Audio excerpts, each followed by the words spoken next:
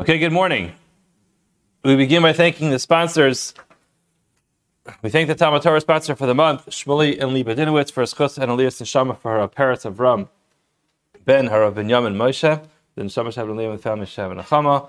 And the week of learning is sponsored by Ira and Miriam Grossman in commemoration of the yahrzeit of Ira's beloved mother, Freda Grossman, Freda Bashmuel, Neshama Shabbat Leah, and the family Shabbat Nachama. Thank you for your sponsorship. Okay, today's Amud is Daf Yud Ches 18 in Maseches Ksubas. We are going to pick up with a quick review of what we were discussing yesterday on Daf Yud Zayin and finish that discussion today. So, if you remember in the Mishnah, the first Mishnah in this parak, we had a memra from Rabbi Yehoshua. Rabbi Yehoshua said that if a person walks over to somebody and says to him, "The following field used to belong to your father, but while it's true that the following field belonged to your father, I purchased it from your father, and therefore now it's mine." The halacha is he is believed, and the Mishnah explains since he is the one who incriminated himself, he is the one who admitted that the field used to belong to this person's father in the first place, and without his admission, nobody would have known that. He is also believed to say that he purchased the field and now it's his, because he could have just chosen not to say anything, and nobody would have been able to come over to him and say the field doesn't belong to you. So the fact that he incriminated himself by saying the field used to belong to your father should not make him lose out on anything, and he could actually explain, well, it's true that it used to belong to your father, now it belongs to me because I paid for it. The Gemara yesterday was trying to figure out why does Rabbi Yehoshua need to specifically mention his halacha of hapesha aser hu hapesha hitir, which is essentially all he's trying to bring out, the concept that a person can say something incriminating and then clarify it and then he'll be believed. Why does it have to be specifically a case where he was addressing the person's father's field? Why can't it be a case which is directly related to the individual that he's talking to? Why can't it just be he walks over to somebody and says, this field used to belong to you, and it's true it used to belong to you, but I bought it from you? And the answer that we've given up until now is that we want both sides of the discussion to be true, and the side of the discussion which is v'im yesh edim, if there is external evidence that the field belonged to somebody else. For example, there are edim, there are witnesses who came by and said the field used to belong to this person's father. So he's not going to be believed to say that he bought it unless he could prove, he could produce some sort of proof of purchase. And it has to be consistent in all those cases. And yesterday we discussed it with regard to the halachas of chazaka. And the halachas of chazaka, which we explained yesterday, were that once a person lives in a field for an extended period of time, for 3 years, and nobody came by and protested his ownership, nobody called him a squatter, nobody tried to kick him out during those 3 years, he can therefore stay there forever as long as he has a valid claim as to how he got the field. And we explained why it was relevant, and that would only be relevant if it was his father's field. In other words, if we were talking about a field that belonged to a specific person, so then we can have a question about the chazaka. If we're talking about a field that belonged to his father, then we found a case where the chazaka wouldn't help. Why? It was talking about a case where the father died in the middle of those 3 years, and he was a child when he took ownership over it, and therefore the fact that he's living there for a long time doesn't help because this is a child over here, and therefore he maintains his status as a child even though he grew up. Therefore the chazaka won't work, and that's why it has to be that specific case. Now the Gemara talked about another case. The Gemara asked, why can't we be talking about,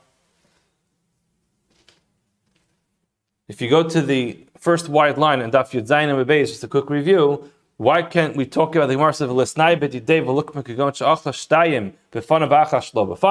why can't it be a case where he lived there for 2 years and the chazaka happened for 2 years in front of the actual owner of the field, but then he had to leave? And the Gemara ultimately explained that that couldn't be a case because we hold that a person can make a chazaka, can make a macha. A person can protest the ownership of the field, afilu shelo b'fanav. In other words, if somebody is living in my field, it is incumbent upon me to go to the person and say, get out. Now, how do I have to do that? I can either walk over to the person and say, hey, listen, you moved in, you're not invited here, you didn't buy the field, you didn't purchase the field, I didn't give it to you, you need to leave, it's mine. Another way of doing it is going over to other people and saying, My dear friends, I'd like to let you know I own the property at the following address. Somebody is living there, and I want you to know he has no permission to live there. He doesn't belong there, and that would be a good enough protest that would invalidate the chazakah. So the fact that he's not there is irrelevant because he could have made the macha even shelo b'fanav. That's a basic summary of what we had up until yesterday. And we discussed the case of Yehuda and Galil, and we explained that in Yehuda and Galil things were different because there was a cherem and there were circumstances that did not allow travel from one place to the next. So if you were in Yehuda, you were still able to make a macha, a protest in Yehuda about other properties in Yehuda. If you were in Galil, you were able to protest about other properties in Galil, even if you weren't in front of the person. But from Yehuda to Galil, you couldn't, because even if you did make that protest, you did protest somebody else squatting on your property, nevertheless, the message won't get back to the people in the other community because there wasn't any traveling. Gemara says, why did we choose Yehuda and Galil? Gemara answers, the stam Yehuda v'Galil kishas cherem dami. In Yehuda and Galil, there was such limited travel from one place to the next, and that was always considered to be a place which was kishas cherem, and that was a prime example of a place that did not have messengers going back and forth. Now, if you look at the top Tosfos points out this is a little bit inconsistent to Gemara in Maseches Gittin, because in Maseches Gittin, it seems to explain. Let's just see it inside. Beretz Yisrael ein tzarach lomer b'fonei nechtam afilu miYehuda legalol mishum dika ole regalim ubatei dinim ve'edim mitzuyim lekaimo. It seems like the concept of b'fonei nechtam, we'll get to that in Maseches Gittin, is again authenticating a get, that it was written and signed in front of you. A shliach, a messenger who carries the get, the divorce document, has to make that proclamation that it was signed and written in front of him. And it says, in Eretz Yisrael, you don't have to do that because of all the travel from one place to the next. So now, it's interesting, Tosfos just points out, the hasam ha'isha machzeres achar edikiyam.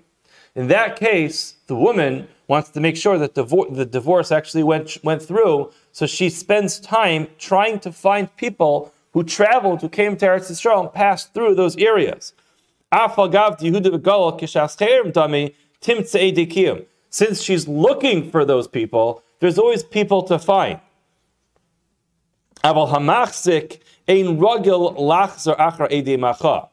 person who moved into someone else's property and just settled there, he's not spending his time looking around. Did anybody come from Galil? Anybody traveling up over here? Did you hear him make a macha? It's not part of his agenda for his day.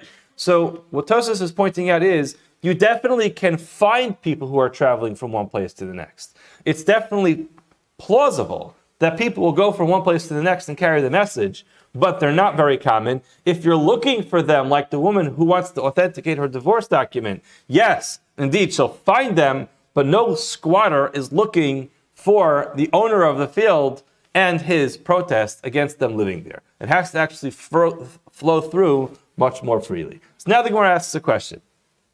Why does Rabbi Yehuda have to say his case, his halacha of pesh aser, pesh hiter, in the case of the father in the field? V'lisni moder Yeshua ba'omer lechavero, mana lavisi mimcha uparati lecha shehunam.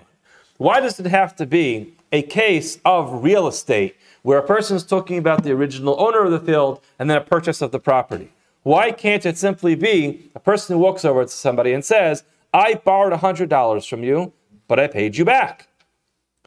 In other words, a pesha aser, I incriminate myself by saying that I am in debt to you of $100, but then I take myself out of debt by saying I paid you back. The Gemara said, remember, we have to have both halachas of the Mishnah being true, which is, the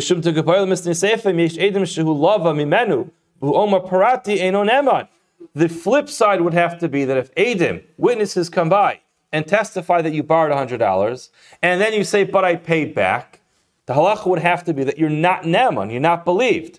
But that is not true. Why? A person who lends his friend money in front of Eidim, eino tzarach lefaro be'edim. He is not obligated to pay him back with Eidim. So the halacha is simply not true. he could borrow with Eidim and then simply pay back without the Eidim. So therefore, the second half of the halacha would not have been true, and therefore the Mishnah cannot give a case of Pesha Asr, Pesha Hitir by a loan where a person admits the loan on his own and then retracts and says, I paid you back. So the Gemara says, okay, why don't we choose another case? V'listni moder Reb Yehoshua v'omer lachaveru mana la'avicha biyadi. Your father lent me $100. In other words, mana la'avicha, there's a mana which belongs to your father, which is in my hands. In other words, I owe your father $100. However, ve'achaltiv pras. I paid back half of it. I gave back part of it. Shehu neman, he's believed. Why? Because he's the one who started off this conversation by saying that I owe your father money, and he should be the one who should be believed to ultimately say, but I paid back half of the loan. The Gemara says that's very nice. That actually would have worked. It would have been a very good case. The only problem with that case is that it's not true, which is a small detail, because the Gemara says aliba deman. Who is this going according to? If this is following the opinion of the Rabbanan, we're going to get to this machlokas in just a minute. The Rabbanan say he is a Meshiv Aveda. In a case like this, where a person walks over to somebody and simply acknowledges that he owes his father money, it's just like returning a lost object. Because when a lost object is lost, the owner of the object can't get it. He can't access it. That's the Meshiv Aveda. In this case as well, the person is a Meshiv Aveda. He's returning a lost object because it's a loan that cannot be identified without this person himself acknowledging that he borrowed the money. If this is following the opinion of Rabbi Elazar ben Yaakov, Amar Shvua Bai. Rabbi Elazar ben Yaakov says he still needs to make a Shvua of Modeh B'Miktzas. And we're going to see this in just a second. The Tanya, for we learned in a Brisa, Rabbi Elazar ben Yaakov, Omer, Rabbi Elazar ben Yaakov says, Pa'amim, there are cases, She'adam nishpa al tainas atzmo. The person needs to take an oath based upon his own claim. So let's just quickly review. The halacha is, if I walk over to somebody and say to him, Mana li biyadcha, which means, you owe me $100. And the person says to me, Lahadam, lohaya devarim me'olam, which means, I am entirely denying the entire loan. I say you owe me $100. The person says, you were dreaming. I never borrowed $100 from you. The whole story is just made up. In that case, obviously, if I would like to extract money from him, I would have to find some type of proof that he owes me the money. I would have to pull out some type of contract, some type of agreement, a written contract. I would have to have eidim, some type of evidence that the person owes me money. Because if he denies it, he's off the hook. It happens to be that the Chachamim instituted something called the Shavuos Heses, which is a Shavua, an oath, which is midrabanan in that case, but midoraisa, if a person denies owing the money, he does not have to pay anything back. If the person says, it's true that I borrowed money from you, but I only borrowed 50, and therefore I only owe you 50, midoraisa, the Torah obligates this person to take an oath that he only owes 50. We're going to see why very soon. In other words, admitting to the loan, admitting that the loan exists, puts you in a little bit more of a vulnerable place than denying the entire loan. If you deny the whole thing, you're off the hook, scot-free min Torah. If you admit to part of the loan, you have to take a shvua called a shvua of Modeh B'Miktzas. So how about this case? Person walks over to somebody and voluntarily says, I am a Modeh B'Miktzas. He walks over to him and says, I owe your father money, but only half of it. So Rabbi Elazar says, there are times, Shadam Nishbal Tainas Atzmo. There are times when a person needs to take an oath based on his own claim. Ketzad, what's the example? Mana la'avicha biyati. Your father has a mana in my hands, v'he'achaltiv pras, and I paid back half of it. Says Rabbi Elazar ben Yaakov, hareza nishba, he needs to take an oath of Modeh B'Miktzas. V'zehu, and this is the case, shenishba tainas atzma, v'chachamim omrim, chachamim say, eino ela k'meshav aveda upater. He is only like a meshav aveda, and he is pater. So now, let's just take a break for a second. Why is this opinion like nobody? In other words, if Rabbi Yehuda said this halacha, why would it follow nobody? If you look at Rashi, aliba deman, he says, Tanai pligi baha milsa b'shavuos. This is a machlokas in Shavuos. V'i amar Rabbi Yeshua hachi lo kechad minayu. If Rabbi Yeshua said this halacha of pesha aser, pesha hitir, then he's saying, and he said it in the case of a person acknowledging a loan to someone's father, he would be like nobody. Chachamim take their case so far as to say, even if he's asking him for the money, if he admits it and then explains that I paid back half, he's a Meshav Aveda. He doesn't have to take anything. So it doesn't have to be a case where a person initiates the discussion on his own. Remember, our case in the Mishnah was the case of Ein Shar Shachat Lefanech. We explained that term, which means there is no question mark before this person walks up. So Rabbi Yeshua's halacha is not going to be true because Rabbi Yeshua's halacha would extend even to the case of the Chachamim, where the person actually says, hey, you owe my father money. So therefore, it can't follow anyone's opinion. Now the Gemara now gets into this discussion of the Chachamim and Rabbi Elazar ben Yaakov. And the Gemara asks, Rabbi Elazar ben Yaakov less the Meshav Aved Pater? This is a Mishnah. It's a Mishnah which is Mefureshes, which says if a person is doing a service for somebody else, a person goes out of their way to try to help somebody, then we don't start making their life difficult. So in other words, the concept of Meshav Aved is a person finds a lost object. If you're going to start making this person take all kinds of shavuos and make his life difficult to return it, you know what the person's going to say? Mali atzara azos. What do I need to get busy with returning lost articles to people?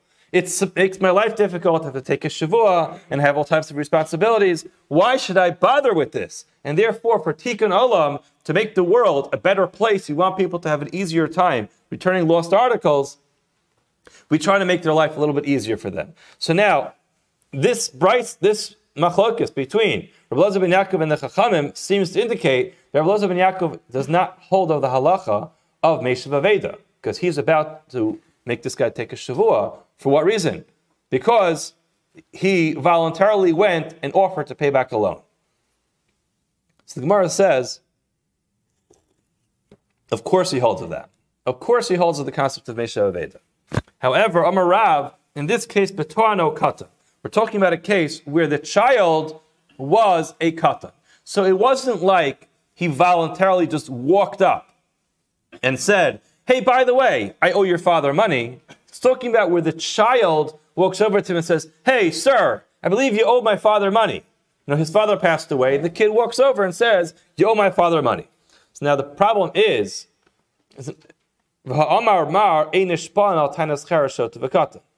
very nice that the child initiated this discussion, but generally when a child comes over and initiates a claim, we don't really assume the child knows his father's affairs that well. And therefore, a person never would go so far as to take a shavua, which is a very serious thing, based on the claim of a child.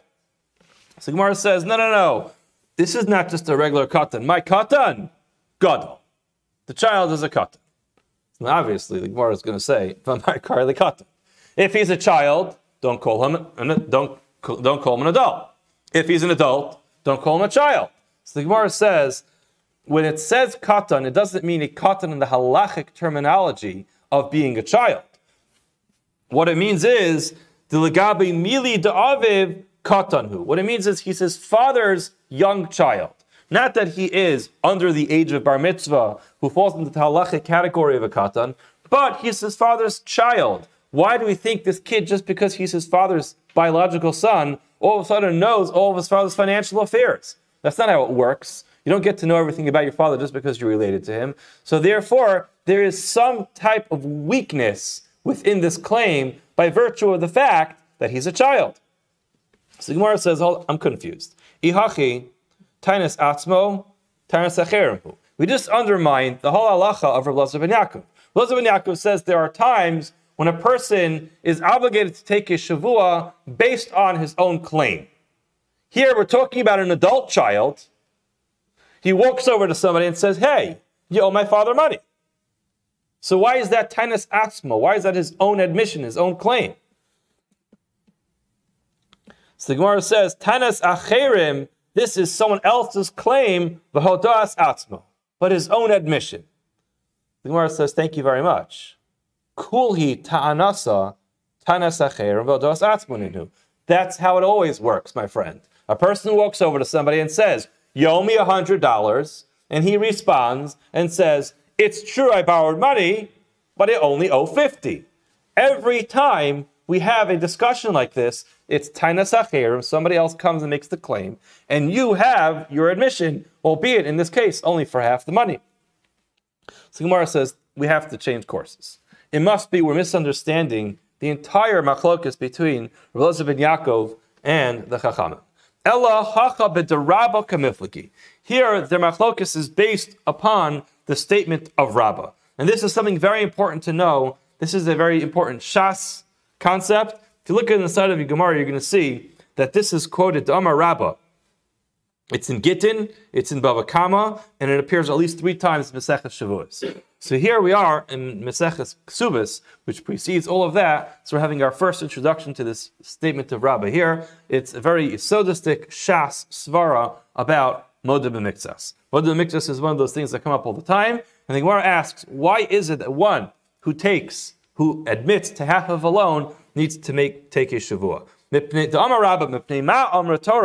Moda miktsas hataina yishava. Why is it that when a person agrees to half of a loan, that he has to take a shavua? And the Gemara answers. Rabbah explains. Chazaka, we have an pretty much established fact over here. Ein adam meiz panav b'fnei bachova.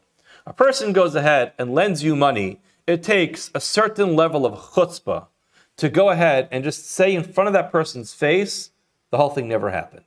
Now, if you look at Tosfos, really Rashi seems to explain that a person is kind enough to lend you money. He doesn't have to do that. He's kind enough to lend you money when you need it. It really just takes a certain ha'azah and audacity to go back to the person and say, you did me a favor, you lent me money when I needed it, but you know what I'm going to do to you right now? I'm going to completely deny the whole loan in front of your face. It's just a certain type of ha'azah. But Tosfos says that cannot be the reason. That cannot be the explanation. Why? Because one of the cases that we have Moda B'Miktsas is a case where the person who is admitting actually did the other person a favor. Where is that? By a pikadon. Pikadon is a deposit where a person asks somebody, can you do me a favor and guard my own property? So the person says, I'm going away. I don't have a safety deposit box. I don't want to leave my money in my own house. I'm going to leave $1,000 with you in your house. I'll come back in a week and I'll pick it up. And the person comes back a week later and says, hey, listen, can I have my money back? He says, sure, here's $500. And the person says, $500? I left $1,000. He says, nope, I'm sorry, you left money here, but only $500. That's also Moda B'Miktsas. So that can't be a case, that is not a case where the person did me a favor. I actually did the guy a favor. So Tosfos explains, it's the last line on this page of Tosfos. El Omar Rabbeinu Tam, Ta'anu Kagon Chazaka, She'ena Isha Me'iza Paneh B'fnei Baila, She'en Lodem Panim Lach Bar HaKol. He's talking about a case over there of a woman. In this case, Riva Pirsh Ein Adam Meiz Hecha Shechaveru Maka B'Shikro Ein Laharach. The basic idea, according to Tosfos, is that just regular, normal people just don't have built into them such a level of chutzpah to say something to somebody that person knows is not true. In other words, if a person wants to lie, at least the lie should be with the deception that people will believe you. When a person gets out there and lies to somebody else, a liar a normal liar at least believes that the person who he's lying to buys the story. But it takes a certain level of chutzpah to get out there and to lie and to say things to people that everybody in the room, including yourself, including those who are there, know is a false statement. It's just a certain level of ha'azah and chutzpah that normal people don't do that. The chazaka is that most people don't do that. Do people do that sometimes? I don't know. Maybe. In normal society, most normal people don't do that. And that's the chazaka of Moda B'Miktsas. So getting back to this. So why does the Torah say that somebody who admits to part of a claim has to take a shavua. Chazaka, there's an established fact. Person doesn't have the audacity to deny an entire loan in front of the person who lent it to him. V'hai, this guy, really, he's lying, and bekula boy de la kafre. He really wants to deny the whole thing. V'hai de lo kafar, mishum de ena de meis parov. The reason why he's not completely denying the loan is because he just doesn't have the chutzpah built into him to lie like that. Ena de meis panavu. Therefore, because he does not want to be a liar, ubekula by delodi, he really would admit to the whole loan. Why doesn't he? He's just trying to push it off. In other words, he doesn't have the money available, and instead of having to explain to him that he lost his job and he owed money to somebody else and he paid him and he's getting paid next week, he just denies it. He says, I owe you 50, and he really intends to come back in a week and says, by the way, you know what, the whole thing I told you that last week, about the half loan, I was lying to you, here's the rest of the money. The savar adahav lizuze uparanile. When I get the money, I'll pay him back. So what does the Torah say? Rachmana Amar Rami Shavua Aleha Kihechi Delodi. Give the guy a little bit of a kick in the pants and tell him, listen, all right, no problem. You denied it, we'll take you at your word. Just take an oath. Take an oath, take a Shavua, and once you take the Shavua that you only owe half, then we'll take you at your word. In such a case, the person says, you know what, I'm going to go ahead and take an oath, make a false Shavua. I'm not doing that. Now, this is the reason why a Moed B'Miktzas has to take a Shavua. Really, essentially says the Gemara, to give the guy a little bit of a kick in the pants to ultimately man up and admit to the whole loan. But this is all based on the concept that a person won't brazenly go out there and deny a loan that he knows, and he knows the other guy knows, and the other guy knows that he knows that he actually owes. So now, Rebbe Elazar ben Yaakov Savar, lo shanu bo, lo shna bo, v'lo shna bibno, eno meiz. It doesn't make a difference if you're talking with the actual person who lent the money or the son of the person. Person's just not going to have the chutzpah to deny the loan. He's not really a Meshav Aveda when he agrees that he owes half the money, because it's really not up to him. When you're a normal person, there are certain things that are not up to you. Normal people just don't have it within them to go ahead and lie. And therefore, you're not a Meshav Aveda. You were put on the spot because the person came and claimed the money from you. For Rabbanan Savri, Rabbanan are of the opinion, Bo hu de'eno meiz. In the actual person who lent the money, that's where a person is not going to have the chutzpah to deny the loan. Aval bibno, with his son, meiz, because he thinks maybe the son doesn't really know. I could trick the son, I could fool the son. The son is all confused about his father's estate anyway, and therefore I don't have such a problem denying it to the son. Umidalo is the fact that he chose not to have the chutzpah to deny the loan, Meshav Aveda Havi, he is considered to be a Meshav Aveda. So that concludes that discussion about Rebbe Elazar ben Yaakov and the Chachamim. But again, the conclusion is that everybody agrees to the concept of Meshav Aveda. Everyone agrees that when I go ahead and voluntarily bring myself into a situation of a monetary dispute with somebody, why did I do it? For the sake of trying to give the person back money that he rightfully owes. In such a case, we're not going to impose a shavua on the person to make his life difficult. We're going to try to make life as easy as possible. Why? Because you want to try to encourage, not discourage, good behavior. The poskim discuss this in the various different contexts. How far does this go that when someone is involved in doing something good, that we don't want to make their life difficult? In other words, in this case, it's very direct. I went there to acknowledge a loan. And in acknowledging that loan, I really got myself in trouble, and now I might have to take a shavua based on that loan. What if I was volunteering and doing something for the community? And in the context of volunteering and doing something for the community, somebody accused me of stealing something. So it's really two separate things. I was doing something good for the community, and I could have said, you know what, forget it. No more community service. Here I go out there, I take time out of my day, and I volunteer, and I'm cleaning up the shul, and there I am, and now I have to face all types of accusations that I stole something from the coffee room. Forget it, I'm not doing that anymore. Or do we say, well, you know what? They're really unrelated.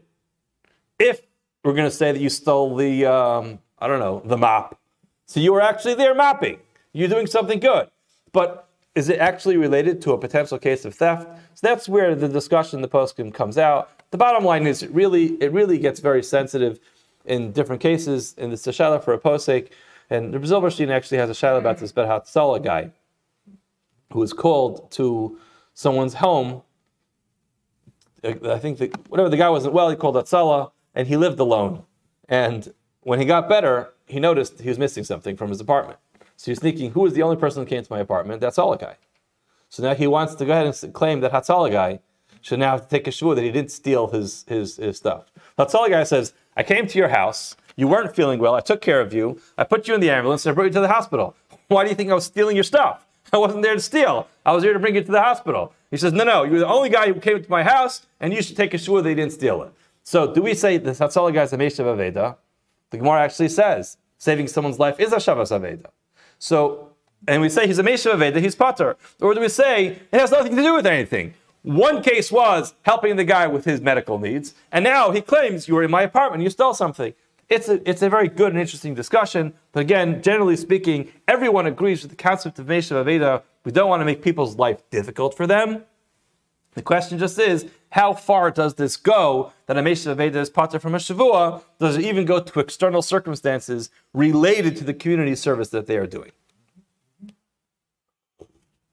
The Gemara continues. The Mishnah continues.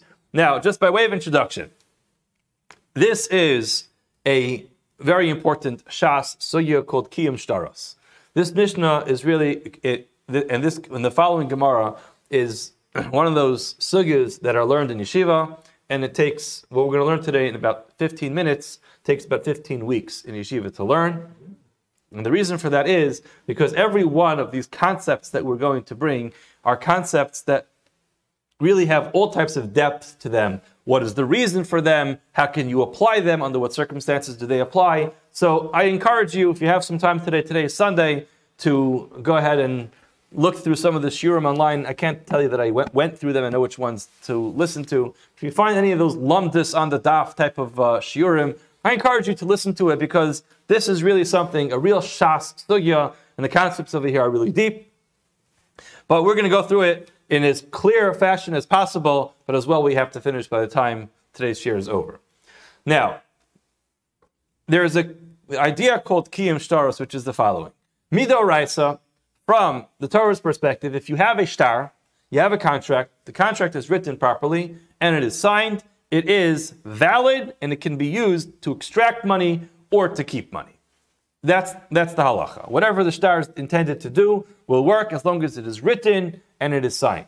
Nevertheless, Chazal instituted something called Kiyum Shtaros. So midrabanan, there is an idea that you have to actually authenticate the shtar, which means that technically anybody can go ahead and write a shtar and forge signatures. I could write anybody's name.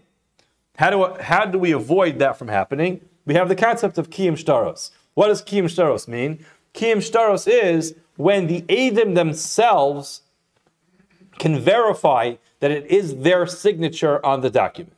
There are a number of ways of doing it. Either the actual witnesses walk in and say, oh, that shtar, yeah, that's my signature. I signed that paper. Or another way of doing it is that other people come in and testify, I recognize the signature of this person. Could be I worked with him, or I've seen his signature a number of times. This looks like his signature. Another way of doing it is Ksav Yodam Yotzim Makim Acher, where we have other documents that were signed by these Eidim, and that other document was already authenticated in another way. So here we have the following case. Ha'edim Sha'amru, Eidim came, they looked at a shtar, and they said, Ksav Yodenu Huzeh. This indeed is my signature. Aval Anusim Hayinu. When I signed that shtar, I did it under duress. I did not sign that shtar really because the information on the shtar is correct. I signed it because the person who wrote it forced me to sign it. Or Ketana Mayinu. Yeah, it's my signature, but I was 7 years old when I signed it, and therefore my signature is worthless. Or psuli eidus hayinu. I was not kosher as an aid to sign it. It's true that I signed it, but I was not somebody who was able to sign the shtar. Says the Mishnah Harel Ne'emanim. Now let's just point out, when it comes to psuli eidus, Rashi says krovim o mesachakim bekuvya. Either they were related, so the person's an upstanding citizen, but he's just pasal for eidus in this particular case because he's related to the person who's involved. Rashi adds in mesachakim bekuvya, which is that this person was involved in shady business. It literally means people who play with cubes, which is a game. Now, it's a game which is gambling. Now, getting to the sugya of gambling doesn't mean that anybody who ever played poker is going to be pasal eidus. What the Rav explains, and the Mshita Mekabetzes discusses this in Yeshua, it's talking about somebody whose entire life and the entire parnasa and everything they do is involved in this, and that's considered somebody who's eino misasik b'yeshuva shel olam. The person is not doing something at all which helps society by sitting there playing games their whole life. So a person like that is pasal for eidus. Now, the problem is others disagree with Rashi because a person is not neman, we're going to see very soon, to turn themselves into a rasha. So if a person comes by and says, it's my signature, but I'm pasal eidus. Why am I pasal eidus? Because I have the following flaw in my character. You're not neman to say that about yourself. You can't testify about yourself that you're a rasha. So therefore, I think Tamid Rabbeinu Yonah actually writes this, that most understand that when you say you're pasal for eidus, it just means that you are not kosher in this particular case because of your family relationship. Now, the next question becomes, so how am I ne'eman now to testify about the case to say that the shtar is pasal? So they come up with a case where it was you were related to the person through marriage, and that marriage dissolved. So therefore, at the time, what you're saying is, at the time that I signed the shtar, I was related, so therefore, I was not a kosher witness. But now, that is taken care of. That's over. The person died, or the marriage is no longer relevant. In such a case, he's ne'eman. All right, the Mishnah continues. What if we were able to authenticate the shtar?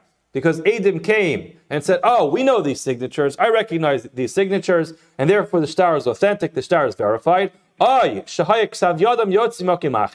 We had another shtar that has their signature, an identical signature, and that shtar was authenticated, or that shtar was verified in another way. Einam ne'emanim, they're not believed to say that when we signed it, we were not kosher Eidim. In other words, a very similar halacha to we had before. The same concept of pesha asu, pesha hitter. I am the one who comes and says the shtar is kosher. I'm the one who points out that the signature of the Eidim is good because I verified that it was me who signed it, but I throw something in there and say, while it's true that I signed it, I'm the guy, I'm just letting you know that signature was not a valid signature because of some external circumstances. Either I was related, or I didn't want to sign it, and all the information in there is false, or I was a katan, I was a child, and I couldn't sign it. But either way, if you're the one who verifies it, you can go ahead and disqualify it. But if it's verified through an outside source, you don't have the right to disqualify it. Amar Rami Bar Chama. Rami Bar Chama says, Lo shanu, this Mishnah was not learned, Ela sha'amru anusim hayinu machmas mamo. When a person says they were forced to sign it, that's only when they say they were forced by virtue of monetary reasons. Aval anusim hayinu machmas tefashos. If a person says, if I was forced because my life was threatened, harei elu ne'emanim. So if you look at Rashi understands that at this point, the Gemara is saying on the following case. In other words, lo shanu t'im ksav yadon yotzi b'makim acher ein ne'emanim. That we learned that you're not believed if your signature came from another place. That's only if you're saying that you are forced through monetary reasons. So the Gemara says, Amalei Rava called Kamine. Would we actually believe the person to say that? Kibin shehigid, shevene chozer magid. So this is a very loaded line. But in a very simple understanding of this is, a person gets one shot at Eidos. Eidos is such a powerful thing. It says in the Pasuk, Al Pishnayim Eidim Yakum Davar. We establish facts based on the utterance of Eidim, based on what two Eidim say. If that fact is only a fact until you come back and say another fact, it's not a fact. So therefore, there's the concept of Kivin Shehegid. Once you say Eidos, the Eidos sticks, and you don't have the ability to be able to come back and say, well, you know what, I actually want to take that back. Once you say Eidos, you're not believed even against yourself.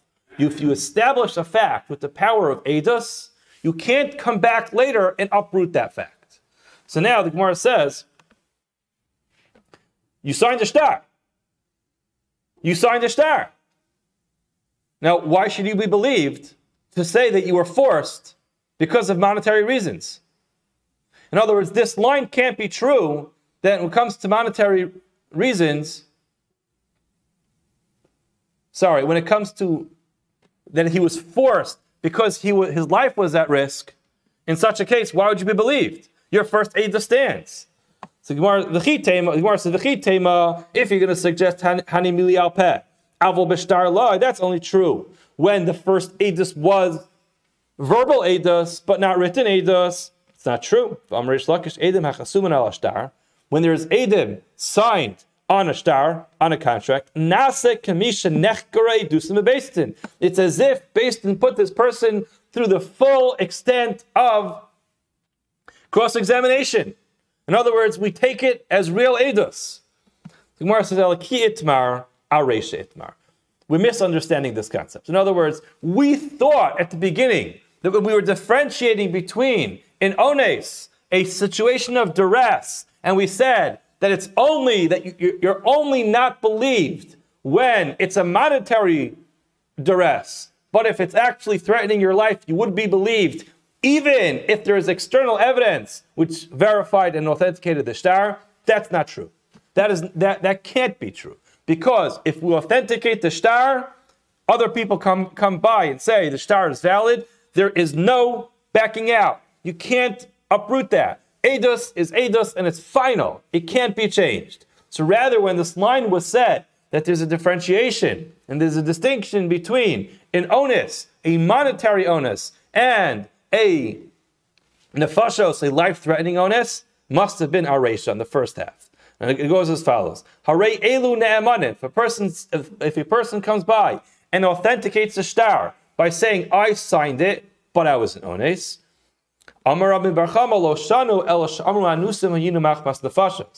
they are only believed if they say, it is my signature, but I was forced. What type of force was it? The person threatened to take my life. If a person says, I was an onus because a person threatened to take my money, they're not believed. My taima, why not? Ein adam mesim atzmo rasha. A person is not believed to tell us something which makes him a rasha. Essentially, the person is saying that I am willing to sign on a shtar, which is going to cost somebody else money, to save me money. It's a horrible thing to do. A person would be a rasha for doing that. I would go ahead and sign a false document which obligates someone else to pay money. Why? To save me from paying money? That's terrible. What kind of behavior is that? So therefore, in such a case, he is not believed. Now, there's a concept here which I can't leave the Amud without pointing out, which is called Palgina Dibura. Palgina Dibura is, again, a fascinating sugya, but a Palgina Dibura literally means we split the person's words. And sometimes this happens when you're analyzing what a person says, you recognize that there's a story here to be said, but we don't want to take the person entirely at their words. So Tosha says, why can't we say in this case that a person says, it's my signature, we were forced. What type of onus was it? I was forced for monetary reasons. Why don't we say, it's true that you were forced, but you're just not giving all the information, and we'll assume that really the force that happened was that you were forced with a life-threatening situation. In other words, why don't we take you at your word that there was some type of external duress over here, but we'll say, listen, the fact that you're mentioning that it was an onus mammon, we're not going, which is just a financial stress, we can't believe you on that because it turns you into a rasha. But we'll assume that it was a different type of onus, which was much more severe. And Tosfos says we would do that, except for the fact that how often is it something like this happens that a person forces somebody at gunpoint to sign a shtar? It's just not a normal case. So if there was some type of normal situation that we can finish your sentence with, we would. But if we have to finish your sentence with a bizarre circumstance that a person came by and threatened to kill you, if you're not going to sign a shtar, those are just not everyday things that happen in most normal societies. We have some more time. Let's go a little bit further. Tana Rabbanan. Ein ne'emanim leposlo.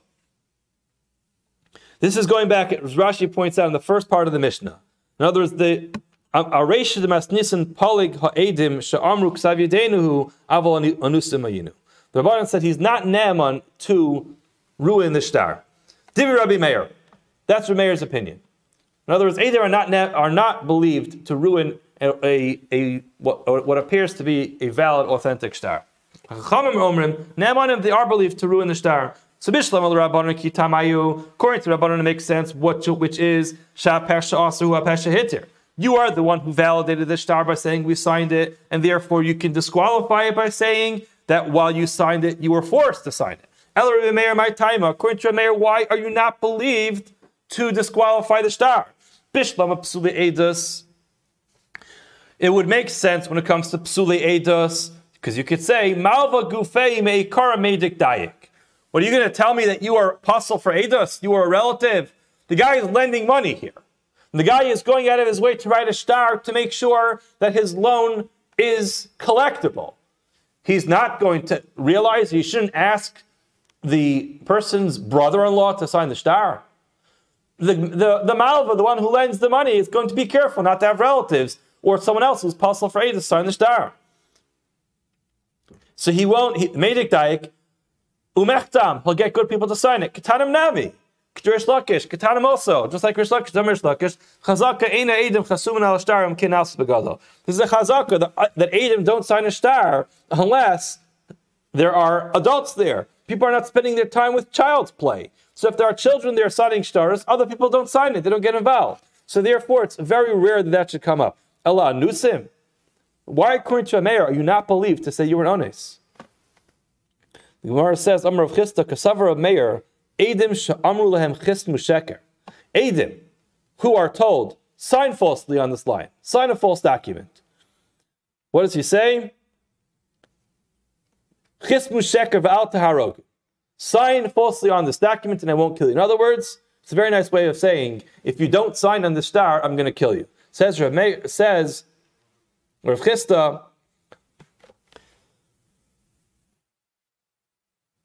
that Rav Meir is of the opinion that Yaharogu v'al yichasmu. Person should choose to lose their life better than to sign sheker.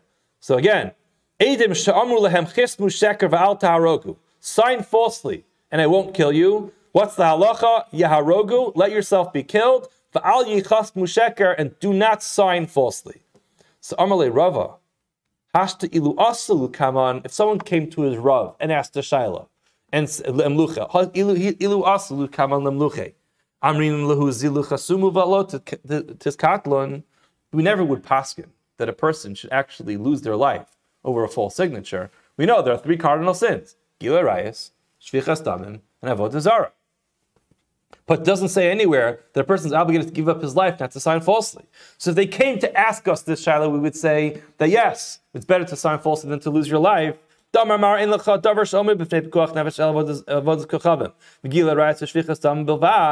only those three things. So now, now that they did it, you're going to say to them, hey, why'd you sign? You should have let yourself be killed. That's not true. If I would have asked you, would have said, don't be killed. Rav Meir's reasoning is like Rav Huna. Time of Rav Huna Marav, Dam Rav Huna Marav, Moda B'Shtar Shekasvu, Ein Sarach L'Kaimo. Rav Meir's reason is entirely different. Nothing to do with this wild idea that a person should give up their life not to sign a star falsely. Rather, Rav Meir's opinion is, once a star is written, it no longer needs to have kiyum shtaros. In other words, he's of the opinion that this kiyum shtaros is extra credit, but the star works. The star is written, the star is signed, the star is valid, you don't need to authenticate it. So therefore, the fact that you are coming there and authenticating it is really not a big deal because we don't need you. So if we don't need you to authenticate it, you don't have the ability to disqualify it. That's the opinion of Rav Meir. We will stop here. Have a wonderful day and have a wonderful week.